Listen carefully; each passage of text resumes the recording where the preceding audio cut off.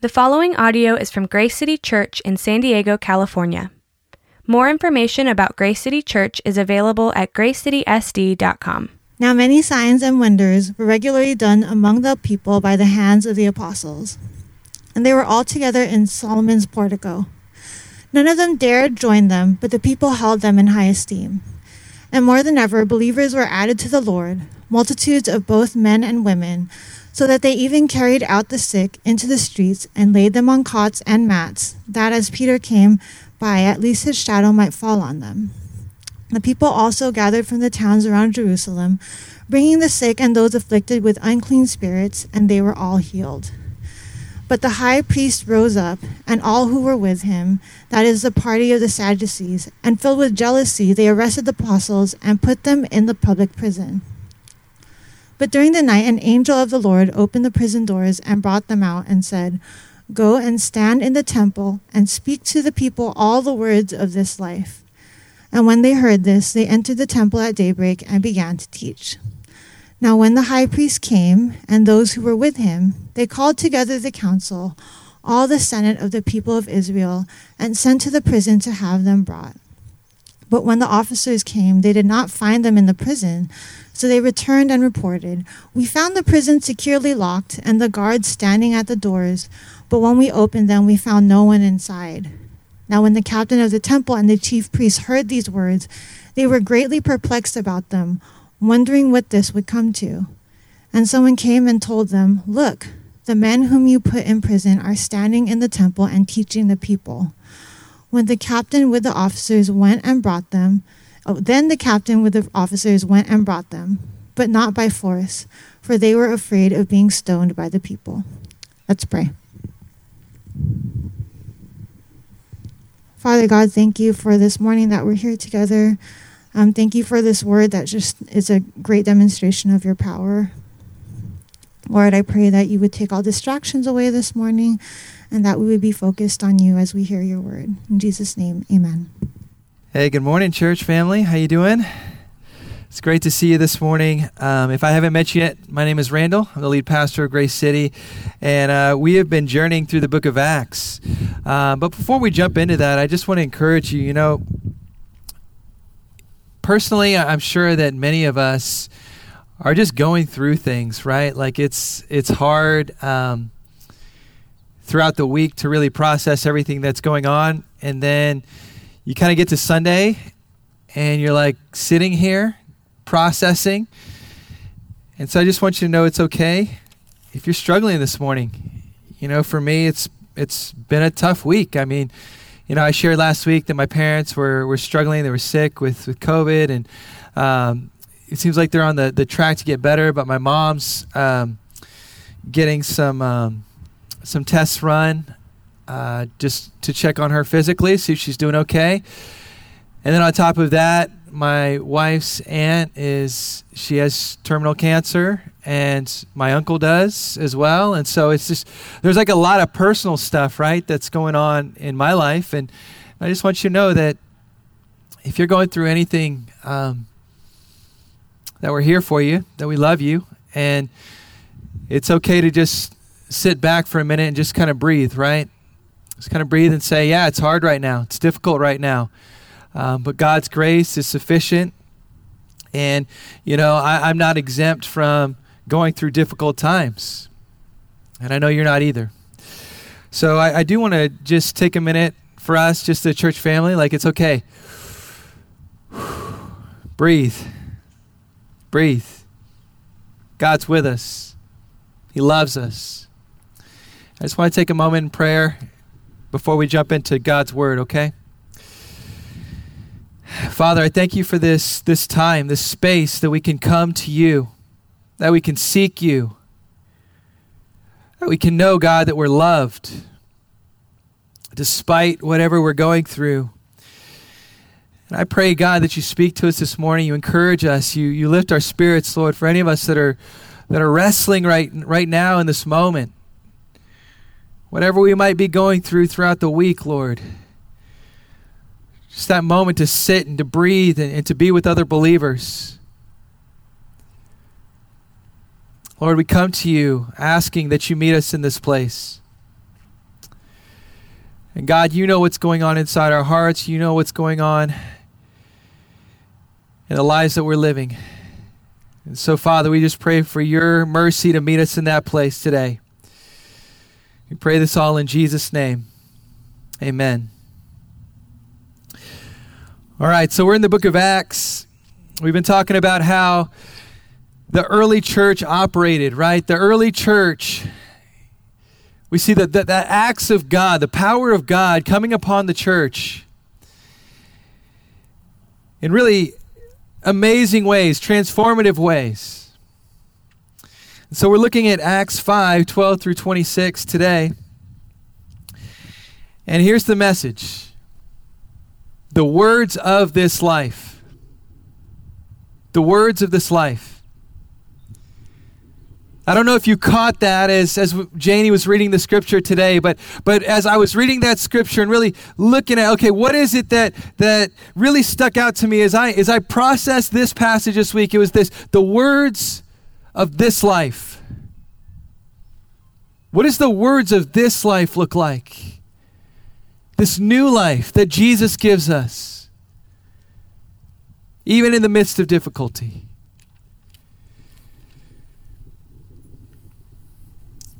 Last week, we looked at how the early Christians, they were marked by this grace-filled generosity, but also this holy reverence for God.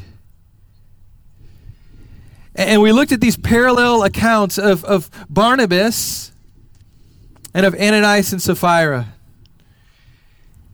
And I think as we read the scriptures, that's just one of those hard passages for us as we wrestle with it. But what it showed us is this, that Ananias and Sapphira, they'd bought in this belief that they could deceive God and also try and use the church to gain some prestige for themselves. And you remember that it was through their deep hypocrisy that God exposed the fakeness.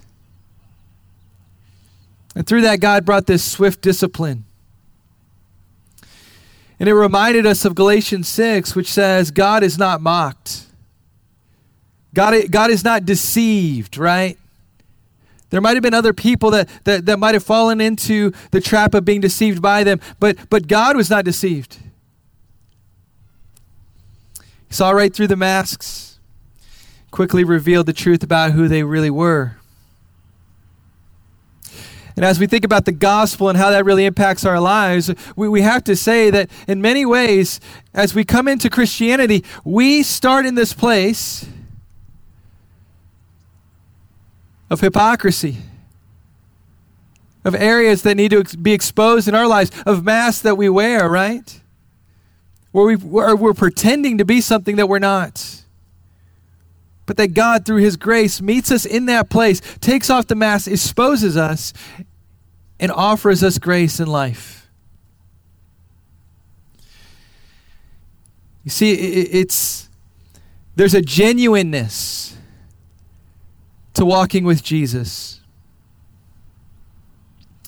And the response from the church was that there was a great fear and reverence that came over the people. Verse 11 says, and great fear came upon the whole church and upon all who heard these things. Heard these things, what things? They heard about Ananias and Sapphira.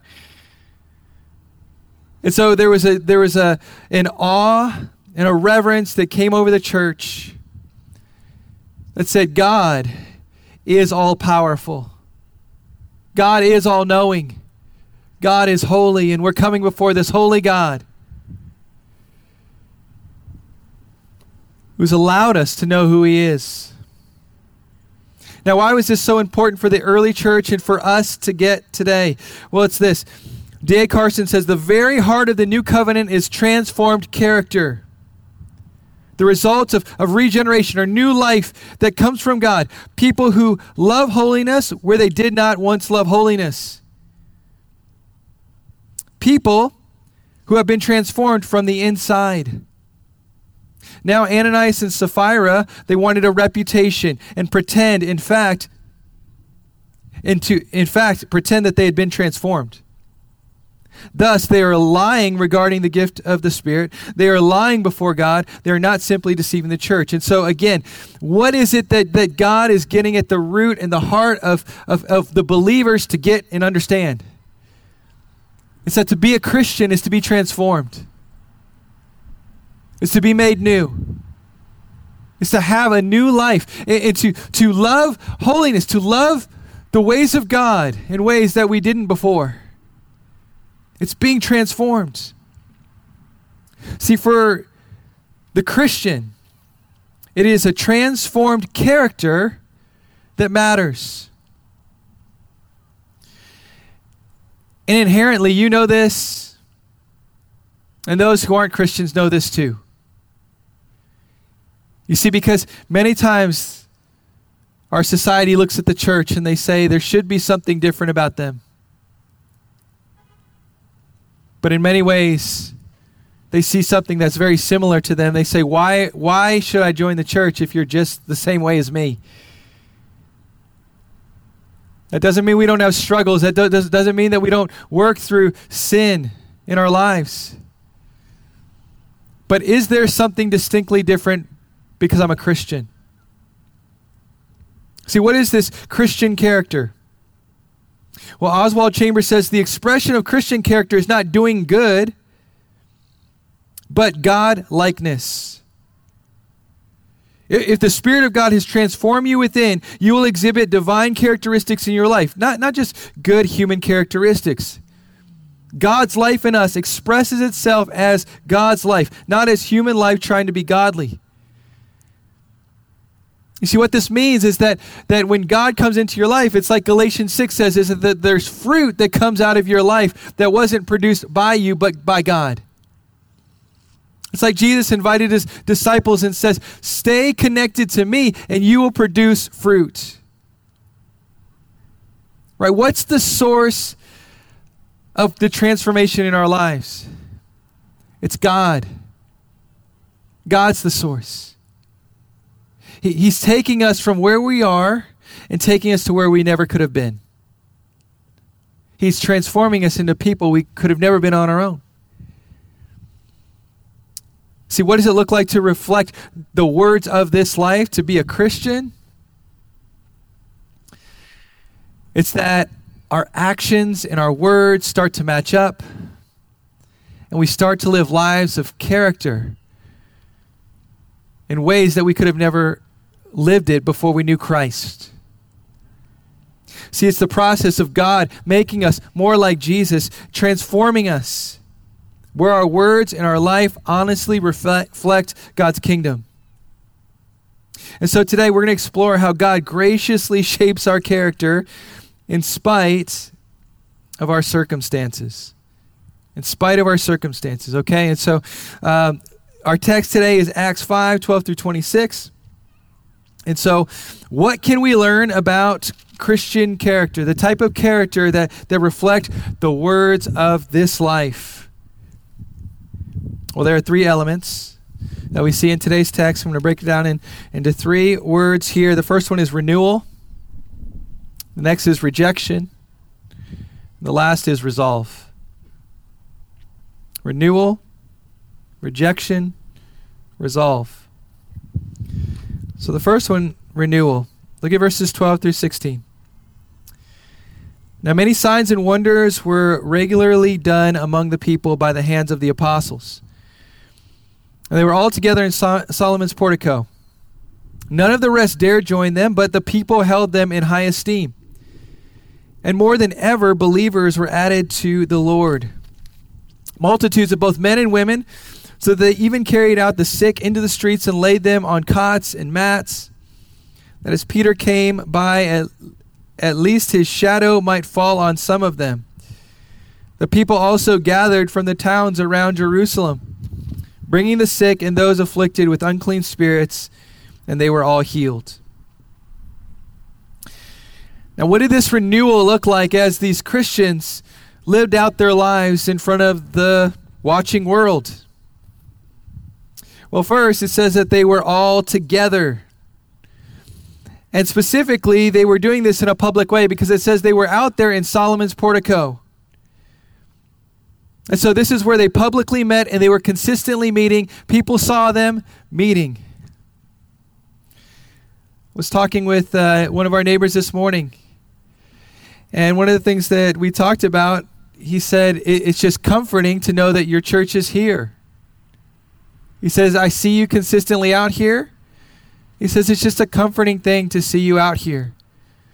And so I want you to know that there's encouragement that's happening for people as they just see us meeting as believers. There's an encouragement.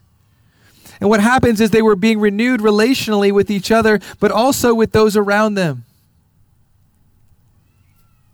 So there was a renewal that was happening. But second, it says that the people held them in high esteem. So there was this reputation that they had. That was one that was a good reputation amongst the people. See, those outside the church respected those inside the church. Again, I've heard that this time, the season that we're living in right now is called the Great Reset. The Great Reset. It's like all of us are looking at our lives and saying, what really matters? What is this life all about? But then it's also, I think, in many ways, a reset on the way that we view church. The way that we've done church. The way that we've operated as church. Have we gotten so prioritized on ourselves that we've missed out on those that truly need to be loved? Because as Jesus broke down the Ten Commandments, he said it was this. It was to love the Lord your God with all your heart, soul, mind, and strength, and to love your neighbor as yourself.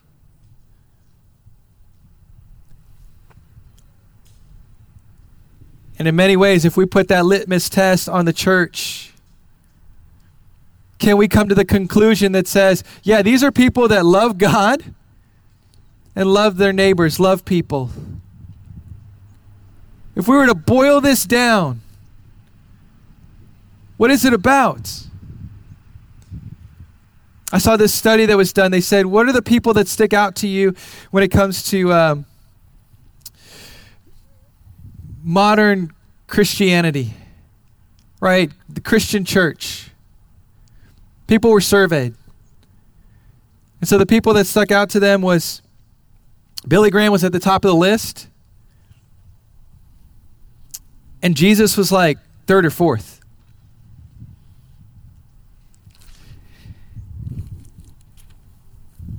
And when did it become this place where we're reflecting more, or the reputation, I guess, of the church has become anything more than Jesus? Has become anything more than Jesus? Because right now, if we took a study or a survey and we asked people just that we know, and they said, okay, what do you think that the church is? What do you think that the church is represented? Like, who represents the church? What are the names that they put up there? What are the names of the people, right? Because we need to get it back to a place where we say, you know what? People, when they see the church, it's reflected in Jesus. They think of Jesus. Not just another celebrity pastor or this person or that person. They think of Jesus. They think of Jesus. When people saw this church, the early church,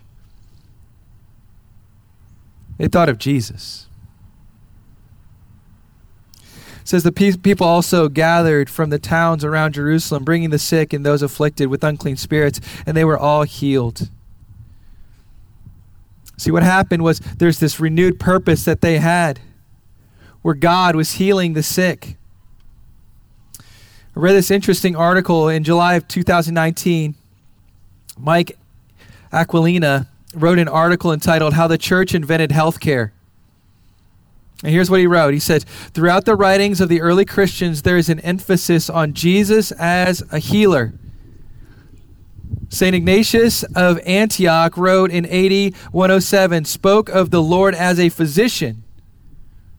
The early historian Eusebius described Jesus' ministry with lines taken directly from the pagan physician Hippocrates. He wrote, "A devoted physician to save the lives of the sick sees the horrible danger, yet touches the infected place, and in treating another man's troubles brings suffering on himself." Christians instinctively responded to Jesus' healing imperative by dedicating themselves to the practice of medicine. St. Justin Martyr in the 2nd century and Origen in the 3rd both testify that many of their co-religionists were medical doctors. The historian Ferngren, citing archaeology and documentary evidence, concludes that no other profession group comes close to the number of physicians in the early church. Now, what we see here is God is using the apostles to do much of the work of what Jesus did, right? There was physical healings that were happening in this. But beyond that, beyond the work of the apostles, there was healings that were happening through medicine and through those who were studying medicine.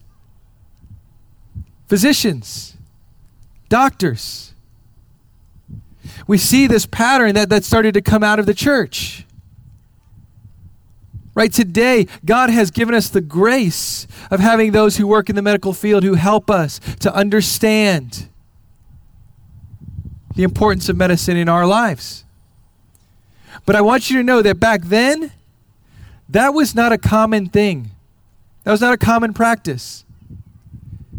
Anyone that was a part of any kind of like medical care was usually royalty or elites.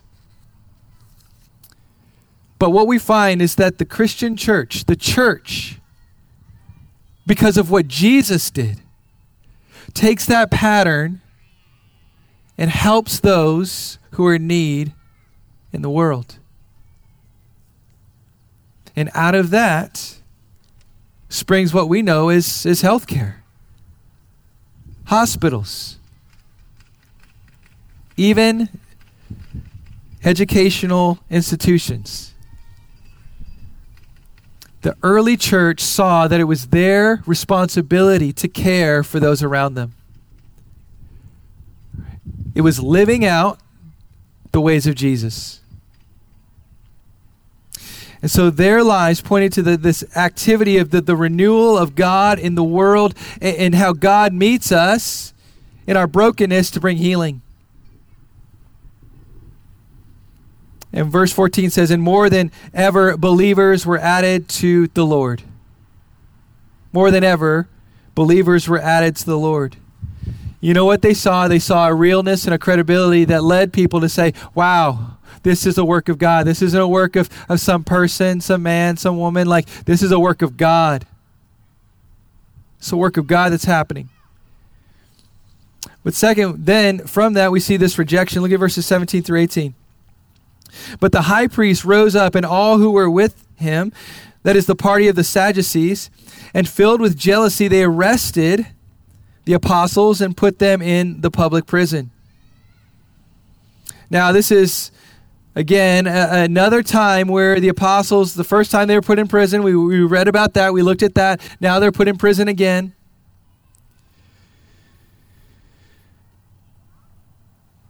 But the apostles were facing this rejection now again from the leaders, the religious leaders. And it says that the religious leaders, the high priests, the leaders of the time were filled with this jealousy. Now, what does this word for jealousy mean? Well, it could mean, also it could be translated for envy or defensiveness. They were losing control. And so the apostles were filled with God. The leaders were filled with rage. And because of that, the apostles faced prison time again. And once again, the leaders were given an opportunity, right? Because they're seeing that there's this community there. They're experiencing and hearing the message of Jesus. Once again, they're getting this opportunity to see God's grace. And what are they doing? They're rejecting it. I don't want anything to do with it. They were given an opportunity to hear the message of Jesus again, and they rejected it. We want to keep control. We want to be in charge of our lives. We don't want anything to do with Jesus. And so they've just kind of distanced themselves again. They've been filled with this jealousy. And see, many times what we can ask ourselves is this: as we look at these religious leaders, what does that look like in our lives? See, what are the things that we're rejecting of God's grace all around us, or the message of Christ all around us? See, what's filling you that will lead you to reject or receive the message of Jesus?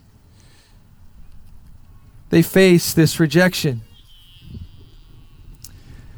But lastly, there was this resolve that we see in them. Look at verses 19 through 21 and then 25 through 26.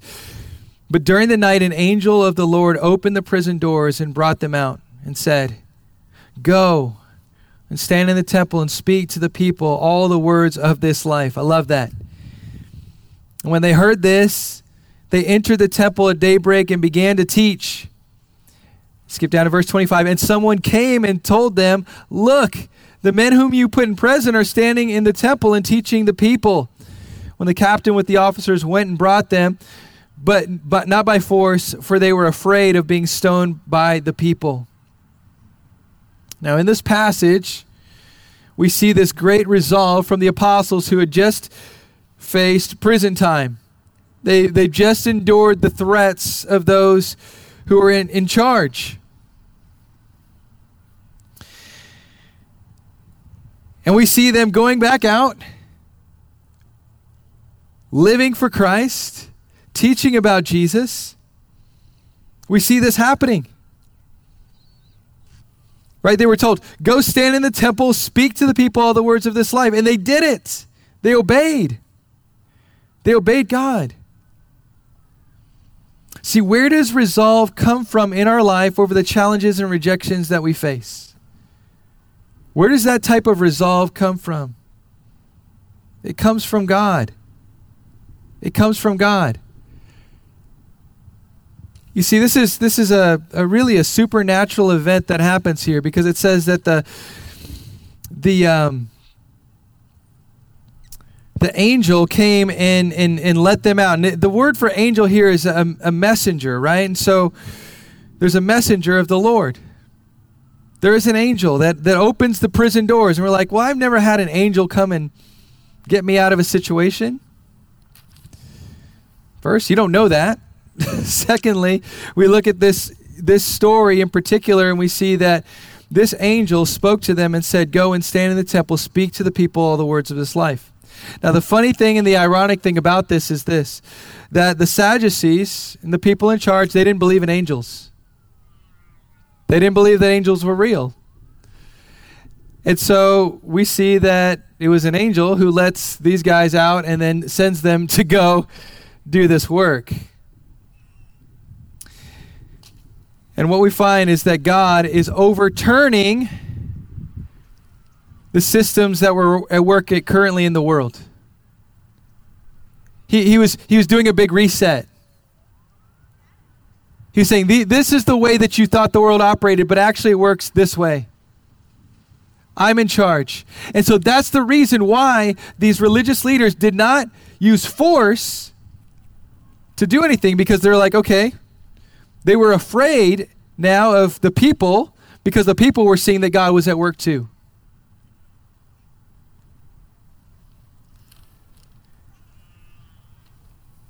First Peter 4:19 says, "So then, those who suffer according to God's will should commit themselves to their faithful Creator and continue to do good."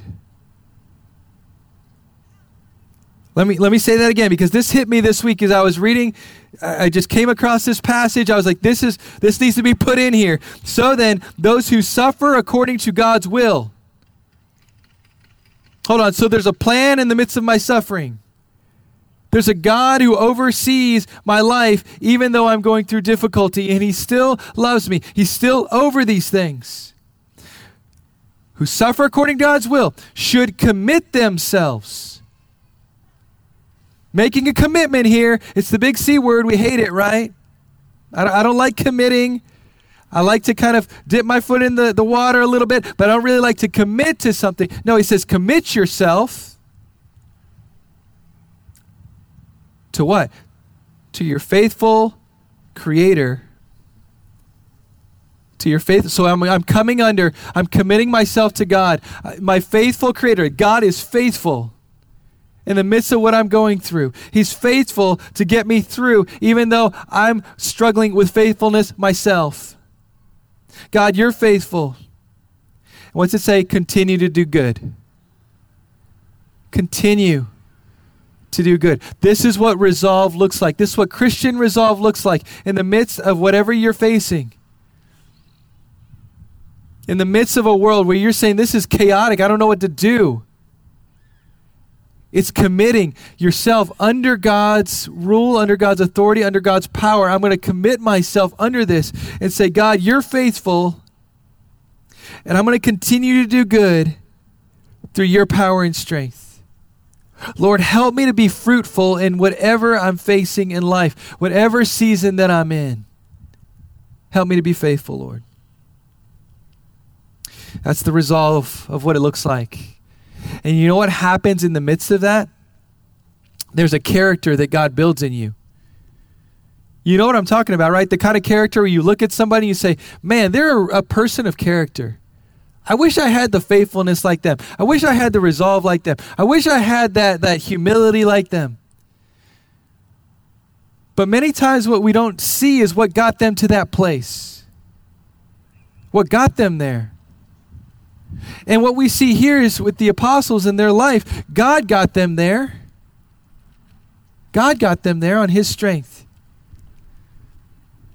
And there was a character that started to develop in them that wasn't there before. Because what we saw is that there were times where they were afraid, that they ran. Same people who were at the foot of the cross of Jesus, the ones that ran far from him as they saw him being crucified. The ones who had to be convinced that he was alive. Those ones are the ones who are standing boldly and courageously and preaching about Jesus now. What does that resolve look like? It looks like God being a faithful God and giving us grace when we need it. When we didn't have it before. So what are ways that God builds this type of character in us? Well, let me end it with this as we think about some takeaways. The first one is this. Seek renewal by praying for God's plan. Seek renewal by praying for God's plan. God, what is your plan? What is your will? What are you doing? Praying for God's plan. Here's my challenge for us. We're moving into this season. If you were to look at the Christian calendar, right, we had Advent. And within the Christian calendar, there's something called Lent. Now, we don't really practice Lent in the ways and maybe which you've heard about it before, right? But I think it's a very helpful practice for us as Christians to think about. And so the way we're going to think about it as a church, here's the challenge. We're going to do a 40 days of a journey to the cross. 40 days. And so this is a willful exercise. This is something that you make a decision on. Do you want to be a part of? But we're going to have devotions. We found some really Christ-centered devotions from a church that we appreciate, and we read through, and we're like, okay, this could be really helpful for our church. And we're going to do 40 days of praying through this. And what happens during this season is there's this reflection, but also there's a practice of giving something up. And so our challenge is, over these 40 days in this journey to the cross, before we get to Easter, before we get to the Holy Week, where we remember Jesus coming in to Jerusalem, and we think about it as like this huge crowd of people that were like, "Yay, Jesus!" It's actually a really small group of people. It's not some huge crowd. It's actually people who were kind of looked upon and laughed at as as Jesus is entering the city on a donkey. But as we think about Holy Week and we think about the crucifixion of Jesus and really what he went through, and then we think about the empty tomb, before we get there, my challenge is to seek God over these 40 days in this journey to the cross and to do this with us. And so we're going to keep you updated on that. But it's just another exercise to really grow close to Christ in this time. The second point is overcome rejection by embracing God's kingdom. Overcome rejection by embracing God's kingdom. Here's the thing we struggle with. We struggle with being rejected, right? There's this fear of rejection. And we can be rejected because of things that don't match up with God's kingdom. We can just be really adamant about, here's what I think, here's my opinion, but they're not matched up with the kingdom, right? It's not matched up with God or anything like that. It's just, we're just kind of offensive, in that respect. That's not what I'm talking about here. I'm talking about asking God to help me to embrace your kingdom, to live for your kingdom, and just to know that it's not always going to be accepted. And that's okay. That's all right. But I just want to live for you, Jesus. What's that going to look like for you personally? What is it in the areas that you need to embrace God's kingdom that just isn't going to match up with this world? And somebody might make fun of you. Somebody might look at you differently. Somebody might say, well, that's strange. But it lines up with the kingdom of God. It's just different. And then lastly, find resolve by remembering Christ's presence. Remember this, he's with you. Here's the promise he gives. He said, never will I leave you nor forsake you. Why? Because Jesus was left and forsaken on the cross. My God, why have you forsaken me? You don't feel like God's close? He is. He's closer than you think. He's closer than you think. I was talking with a friend this week, and we talked about just how many times we want that earthquake experience or the angel letting us out of the prison experience. But many times the way that God comes is a simple whisper. A simple whisper. And could it be that he's that close to you that all he needs to do is whisper? Could it be that he's that close? Right? So just as encouragement to you today, find resolve in remembering God's presence. Elizabeth Elliot once said, the secret is Christ in me, not me in a different set of circumstances. I use that one a lot, but I have to use it a lot because I have to remind myself of that a lot. Right? Secret is Christ in me, not me in a different set of circumstances. And that God could be working right now in the circumstances that I'm in to know him more. And so how do we live a life with a transformed character where the words of this life match up with who we are? It's through the words of Jesus. John 16:33. I said these things to you that in me you may have peace, and in the world you will have tribulation, but take heart, I have overcome the world. Friends, the gospel, the good news today is this, that Jesus has overcome the world.